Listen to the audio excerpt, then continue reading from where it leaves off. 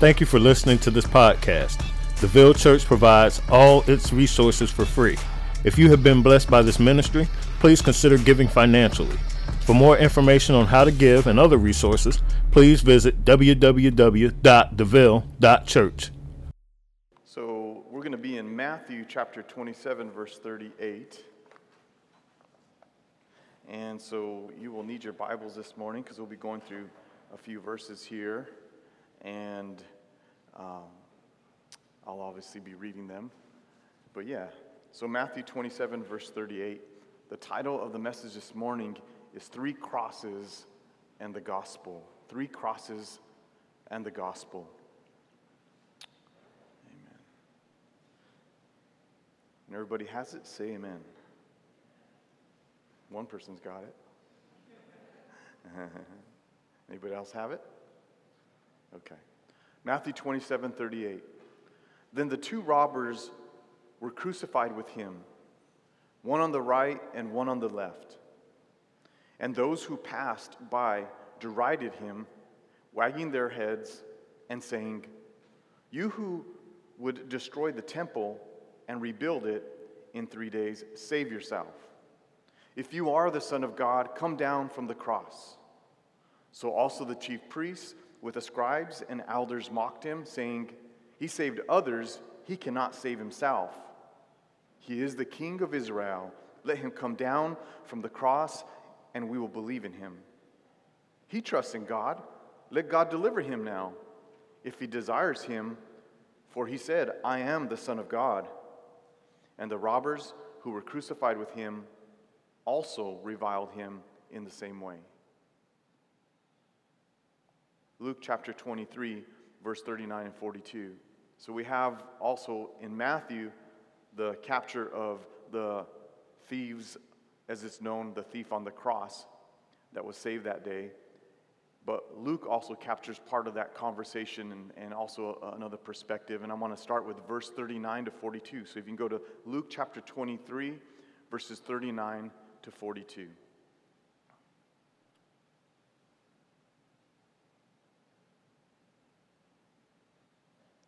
One of the criminals who were hanged railed at him, saying, "Are you not the Christ? Save yourself and us." But the other rebuked him, saying, "Do you not fear God, since you are under the same sentence of condemnation? And we indeed justly, for we are receiving the due reward of our deeds. But this man has done nothing wrong." And he said, "Jesus, remember me when you come into your kingdom." And he said to him, "Truly I say to you, today you will be with me in paradise." Three crosses and the gospel. So what is the very first thing that we notice or we recognize or we see in the scriptures is we see that there are three crosses. There was one thief that was on the left of Jesus, and there was one thief that was on the right of Jesus. Now, when we look at this word that the first thief it says that he railed at Jesus. Now, when it comes to railing at Jesus, it's talking about someone that goes ahead and blasphemes. They put him down. And they speak evil of him right in front of their face. If you notice that in the last part of Matthew in 44, it says that both who were crucified with him reviled him, same word, in the same way.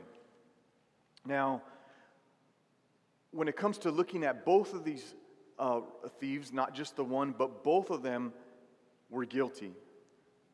What happened in order for them to warrant this crucifixion?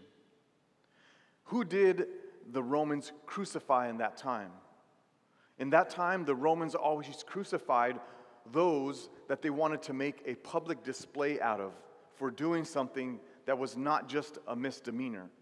When this story is talked about, it's about the thief on the cross, and it would be very harsh to crucify somebody for just stealing something. But the scripture says is that they were robbers. For us to get an idea of what type of robbers they are, the same word is used in Luke chapter 10, verse 30. And I'll read it for you. It says, Jesus replied, a man was going down from Jerusalem to Jericho, and he fell among robbers, who stripped him and beat him and departed, leaving him half dead. So these two men have done some type of violent crime. It wasn't just for thievery, because also in that time, the Romans had a system or a process to where they would put those that were convicted of certain crimes to pay back to society, whether building bridges or roads or some kind of a civil work. They'd put them to work right away. But the crucifixion was saved for those that they wanted, again, to make a public display about something they had done really bad. So these guys, first of all, are guilty, both of them. Guilty for crimes that were violent, guilty for they had went to a court system and they were also declared guilty. It wasn't like they just picked them out of the crowd. Again, the first robber who rails on him in Luke 23, verse 39 says, one of the criminals who were hanged railed at him, saying, "Are you not the Christ? Save yourself and us." Again, this word railed means to blaspheme God. But it's not blaspheming him like being away or you got mad or you're having a bad day. But this is right here in front of him. He's telling him to his face. He's speaking evil of him. He's mocking him. Here we have a man that lived a life where it came to a point where his sins overtook him. We have a man here where his sins literally nailed him to a cross. We know that he is showing no remorse for his sins, to the point that he would actually verbally abuse a perfect man named Jesus. He would abuse the Savior. Now my question is, how does someone get to this point? How does someone get to this point of where they're at their deathbed, they're nailed to a cross, and they're speaking evil of the one true and perfect God? They're speaking evil of the gospel right there before them. If we could turn to Romans chapter 1, verses 18 to 20, I think this helps us to see the picture of what happens with man apart from Christ. Romans chapter 1, verse 18 says, "For God's wrath is revealed from heaven against all godlessness and unrighteousness of people who by their unrighteousness suppress the truth." God's wrath is his just anger against something that is wrong, something that's not okay. Why is it just? Because it would be unjust not to be mad, not to be angry at what's wrong. So it's his just anger. It's his wrath against unrighteousness. And he says it's how does it happen? Is when man suppresses and pushes down the truth. Verse 19 says, "What can be known about God is evident among them because God has shown it to them.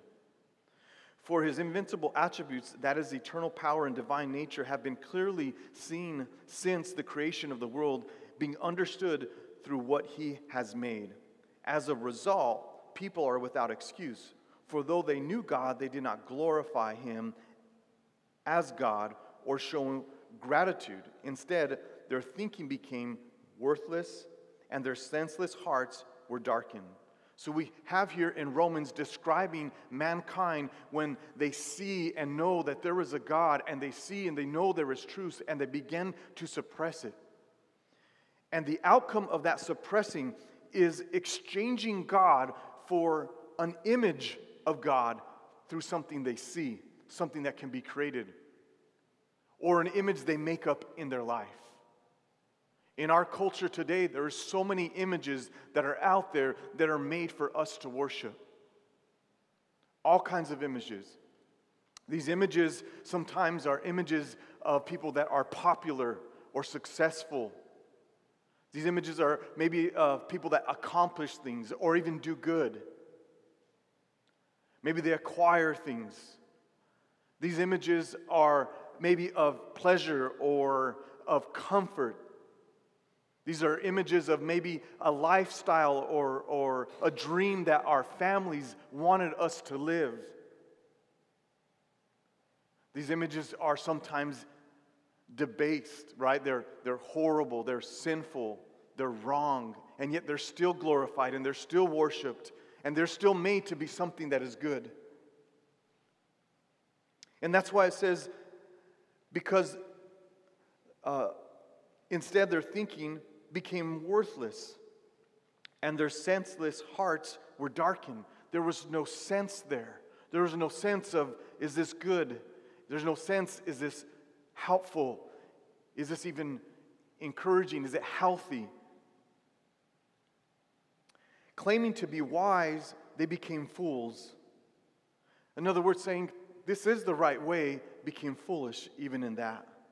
And they exchanged the glory of an immortal God, our heavenly God, for images resembling mortal man, birds, four-footed animals, and reptiles.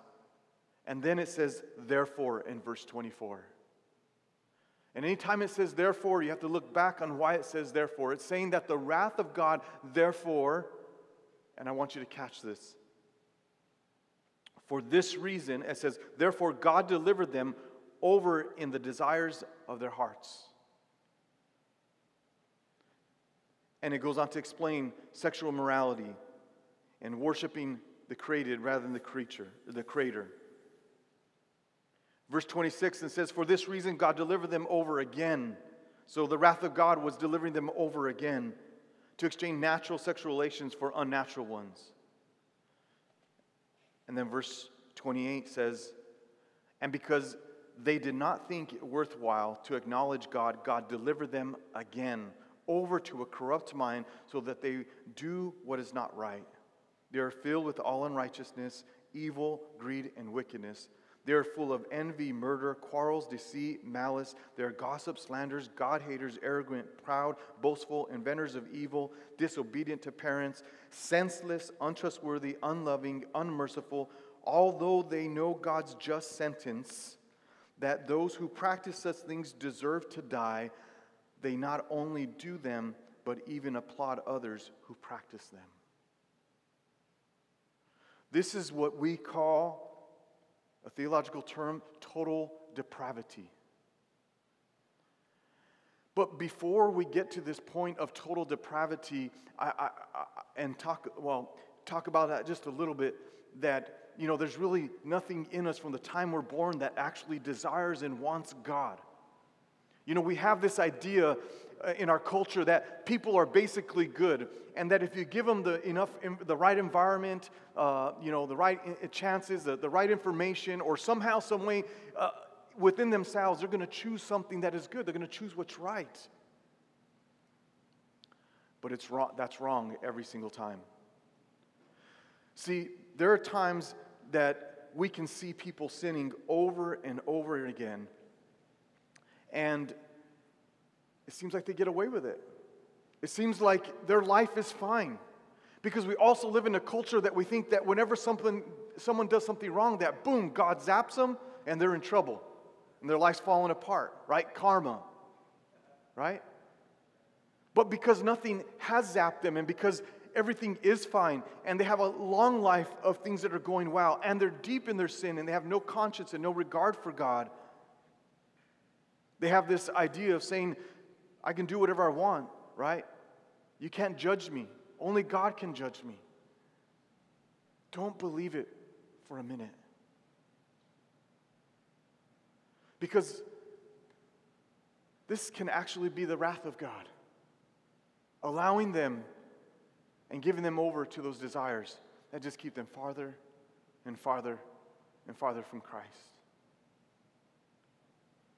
I don't say this as, look at them. I say this as, look at me.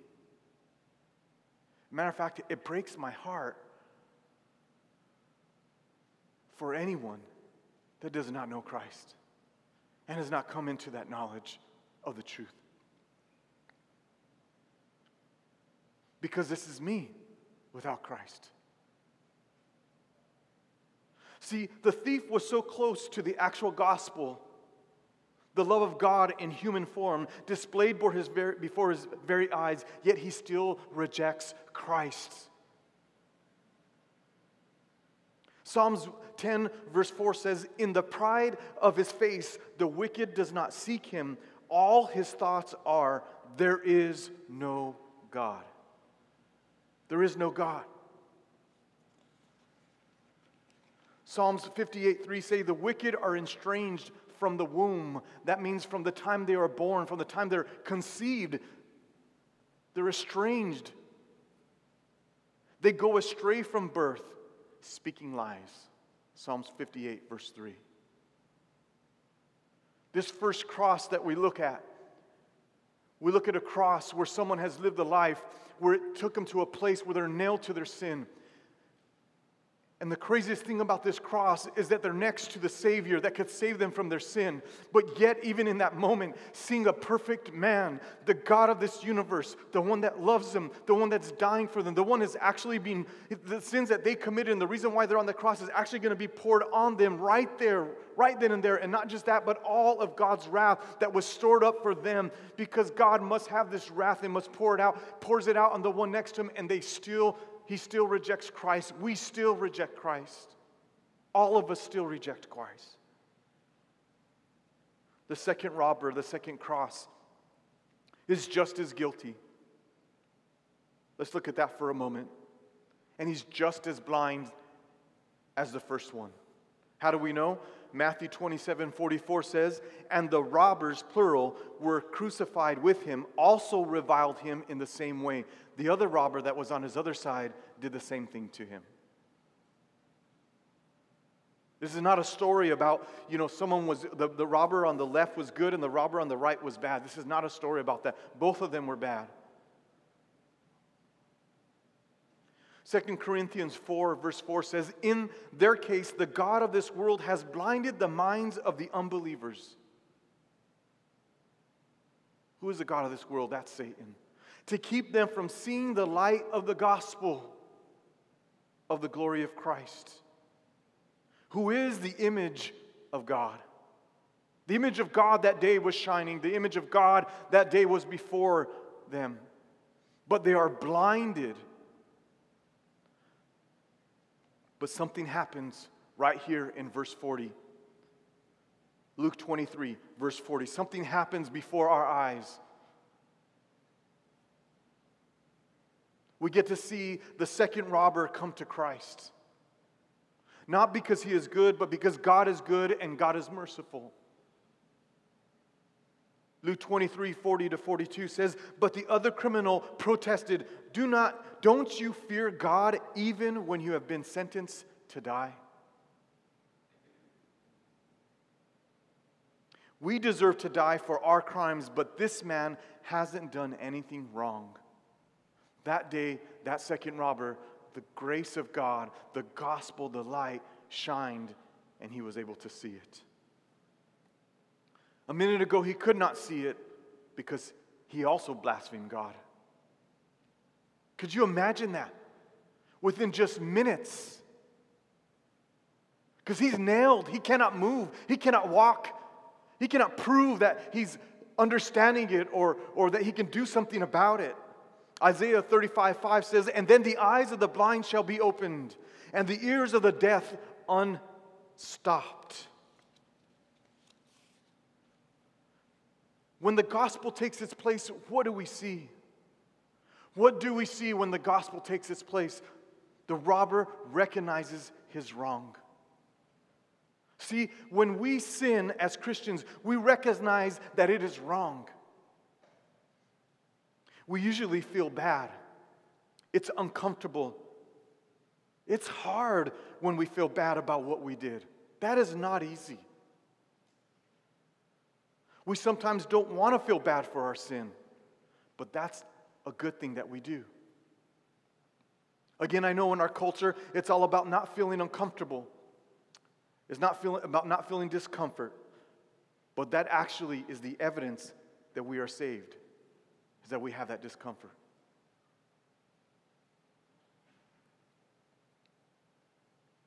See, the first cross with the robber who did not recognize his sin, I can get that all day long. I can get that. I can get that he was nailed to a cross. I can get that he died that day.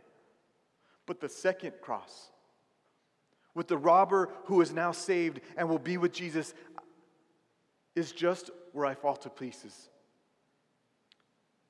Like, here I am, nailed to my cross because of the bad things I did, and I'm being forgiven. That's the hardest part to accept about this. See, because it strips me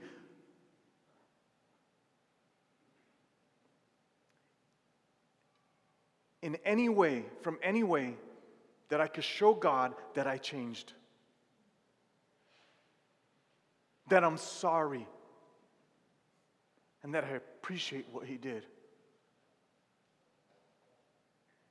See, this man was never going to live another day. Neither one would ever live another day of their life. Think about that just for a second. They would never live another day. And in them not being able to live another day, whether it's this man that rejected Christ or this man that actually received Christ that day, there is nothing they can do about their situation. And I don't know about you, but I struggle with this right here. Because see, there's something I want to do about my salvation. There's something I want to do about the gospel. There's something I want to do about him dying on the cross for me. I want to have a chance to say, thank you. I want to have a chance to live a life that's different. I want to have a chance to sort of like pay back to God for what he did for me. It is so hard to accept the gospel. It's much easier to accept that there's something we got to do for it. There's some way, it's easier to accept that our life is going to change and it's going to be different and we're going to actually hate sin and we're going to try to live for Jesus. It's easier to do that. But to be nailed to a cross and to wake up before God and to never have lived that life, that is a gospel that my mind and my soul and my heart cannot understand.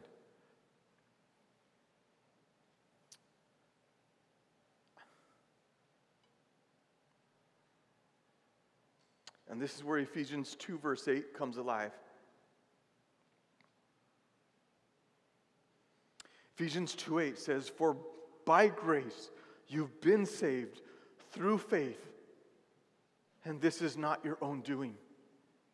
It is the gift of God, not a result of works, so that no one may boast."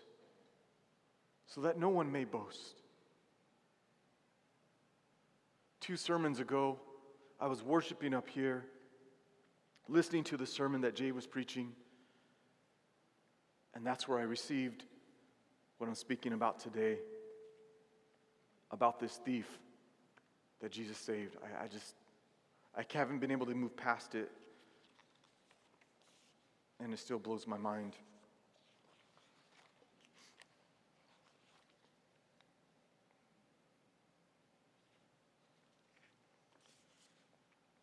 Three crosses in the gospel. How can we put this into practice? When it comes to being a parent,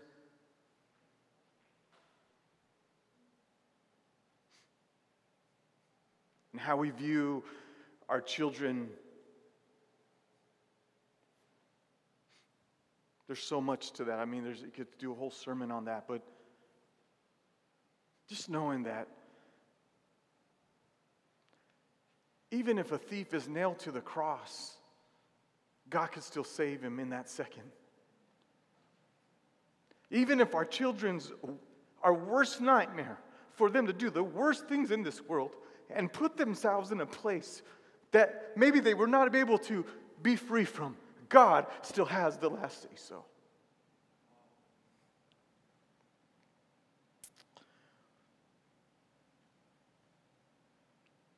Yes, we must tell them, we must discipline them in a way that says, we got to talk about this, we got to deal with this.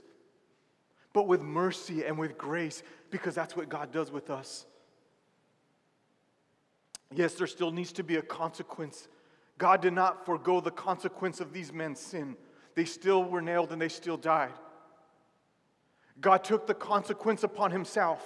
So there still has to be a consequence. Because if not, you're teaching your kids that it's okay to do wrong to themselves and to others, and it doesn't affect anyone else, and it doesn't hurt.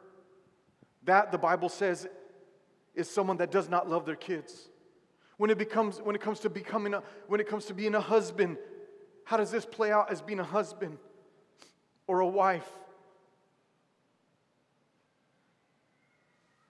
How many times do I put demands or requests or expectations for someone to save me, like my wife, right?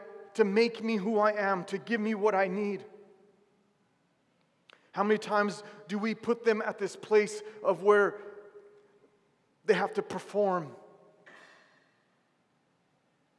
Or whatever they did was so bad that they cannot be forgiven for. Look at the crosses and see, what do you see? These crosses are not anybody's crosses. They're your cross. They're my cross. They're all of our cross today. They're the whole world's cross. And all of us deserve to be on that cross. But yet God is merciful, and He is graceful, and He is forgiving. What about our singleness? Living in a single life. This life that is for God. To love God and to love others.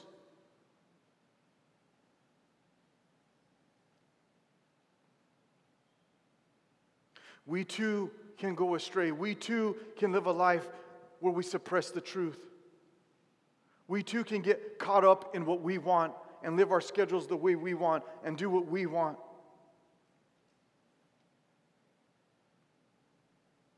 We can get into this place of not feeling like we have purpose.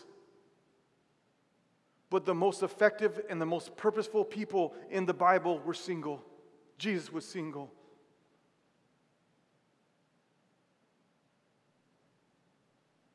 And when we look at this cross, these crosses, we can see that there is acceptance, that there is forgiveness, that there's a glory to live for that's much more beautiful than what this world has to offer, more better than man's praise, more better than any accomplishment, more better than any kind of pleasure that would want to make us feel good.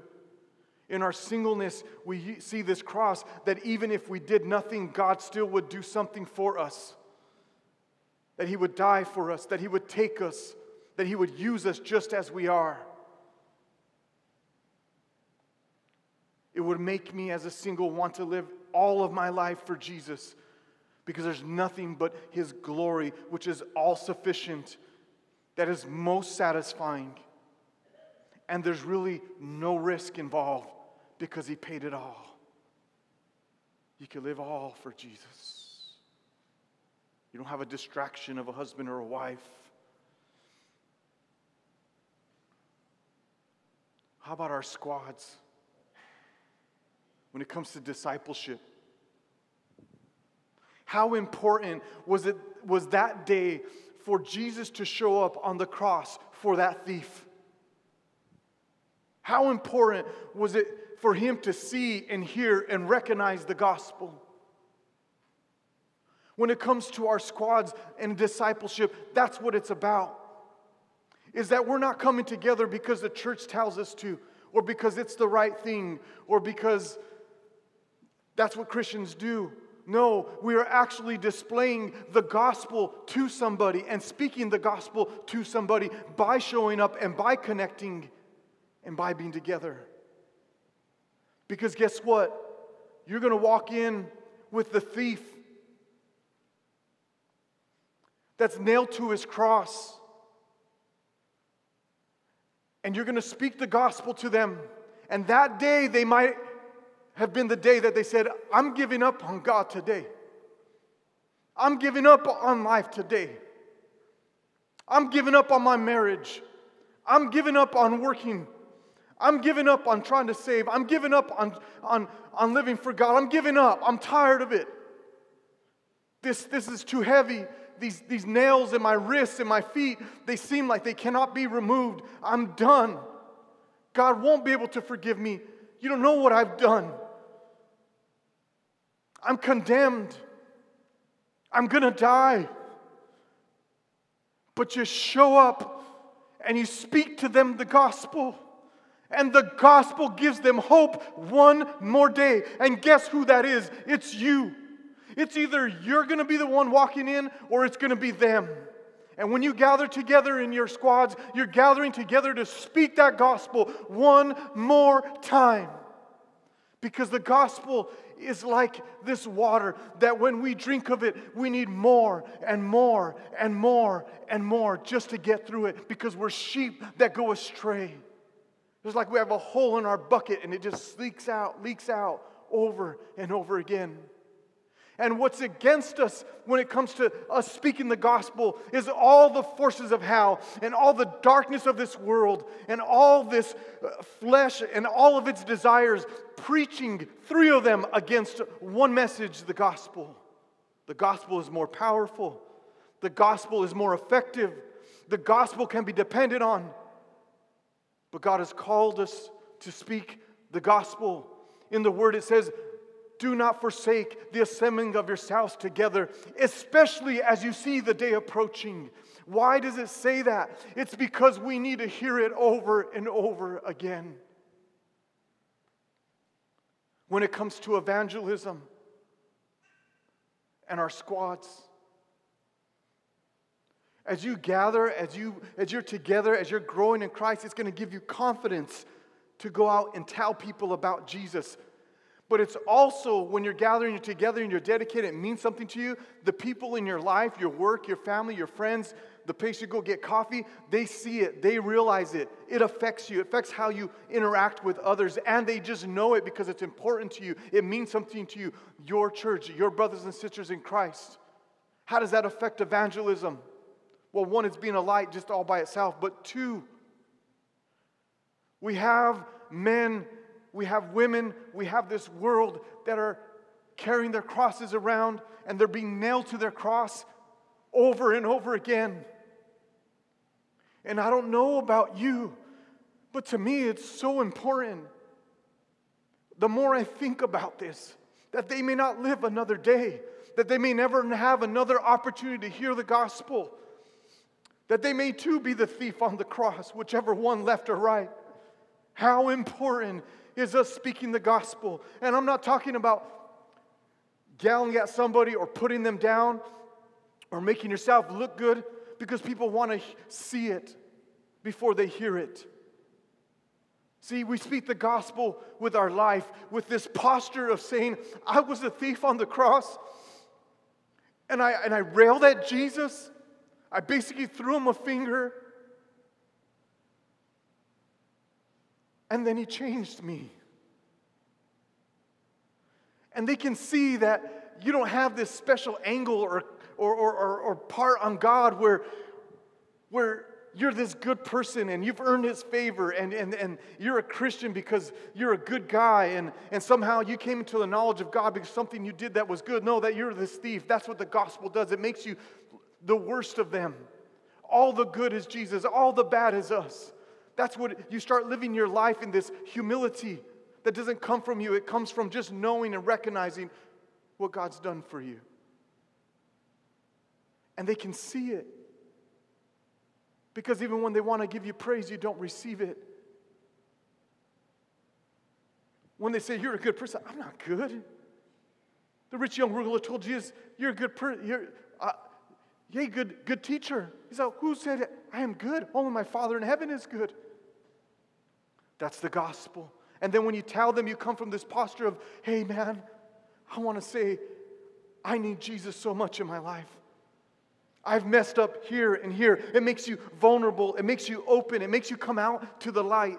Coming out to the light is not this perfect, clean, ironed, everything's fine, let me show you all the good stuff. No, coming to the light is saying, I'm the first to admit, here's where I go wrong. Here's my tendency. Here's what I struggle with.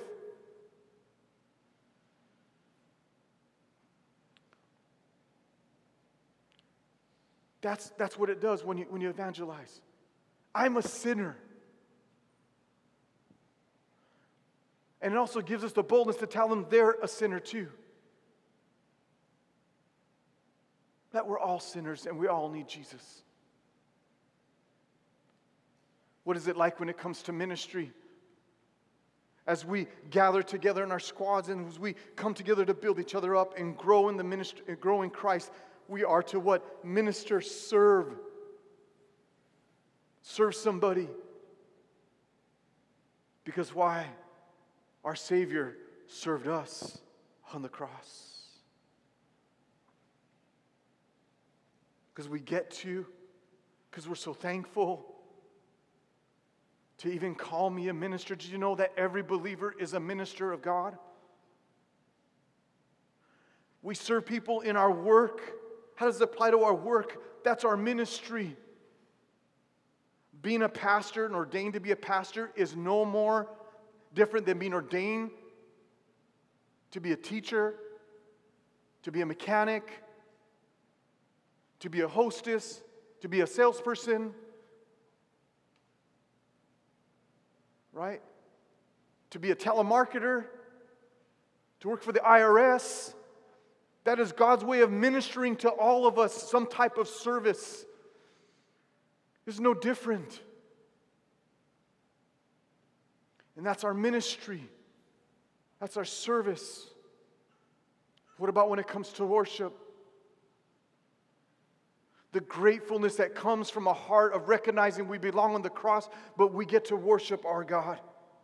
We got one more day. Somebody say one more day. We have one more day. We have one more day that we're not on a cross, nailed and waking up in eternity, but we have one more day on this earth to worship the living God. These men will never know what that's like. Never. As we gather together, we're worshiping Jesus. And what about fellowship? Fellowship. We come together, right? We're coming together on this even playing field at the foot of the cross, the foot of a bloody cross where our Savior died for us, where it marks my name and your name. But those crosses are empty. But it's a reminder of where we are and where we could be. It reminds us of a grace that cleanses us from all sins. So therefore we are graceful in our fellowship. When we break the bread and when we drink the juice, the wine, and we proclaim the gospel again, we're proclaiming that Jesus died on the cross for our sins. I don't know where you're at today exactly.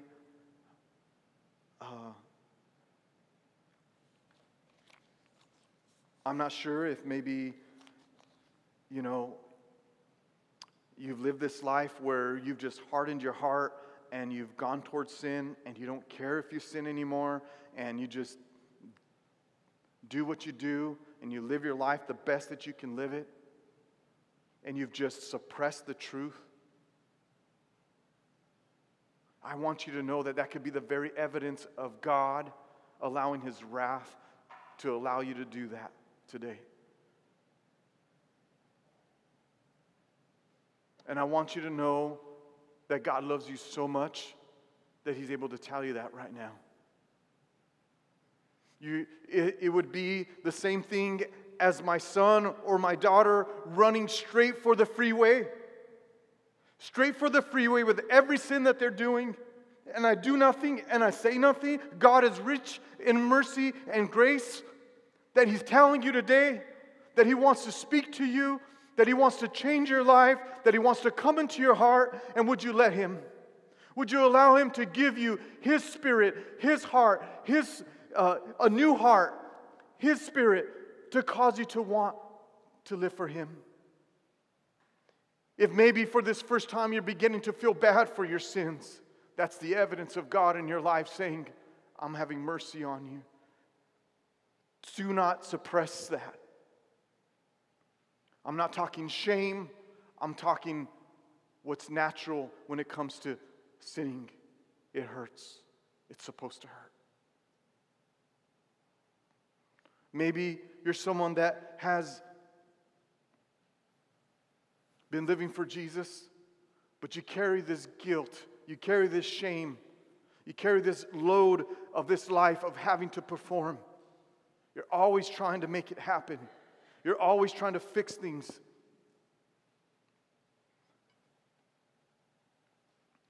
For by grace you've been saved through faith, and this is not of your own doing. It is the gift of God, not a result of works, so that no one may boast. Would you come to Jesus? Would you come to the third cross? The cross in the middle. Would you come to that cross today and stop trying to make it happen? As the musicians come up, the worship team, would you come to that cross? Would you receive the gift of God today? See, how I know that it wasn't, that it's true that the thief that went with Jesus was given a gift is because he never was able to do anything for it.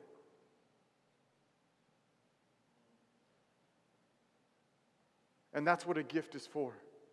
Now, I know in our families, like, you better act right if you're going to get that, and you better, don't mess it up, and, you should appreciate what I did for this, No. So it is the gift of God. It is the gift of God. I want to invite you to receive this gift, whether you've had your heart hardened against God or whether you've been living for Him or whether you just started, to remain in this gift and this love that God has for you.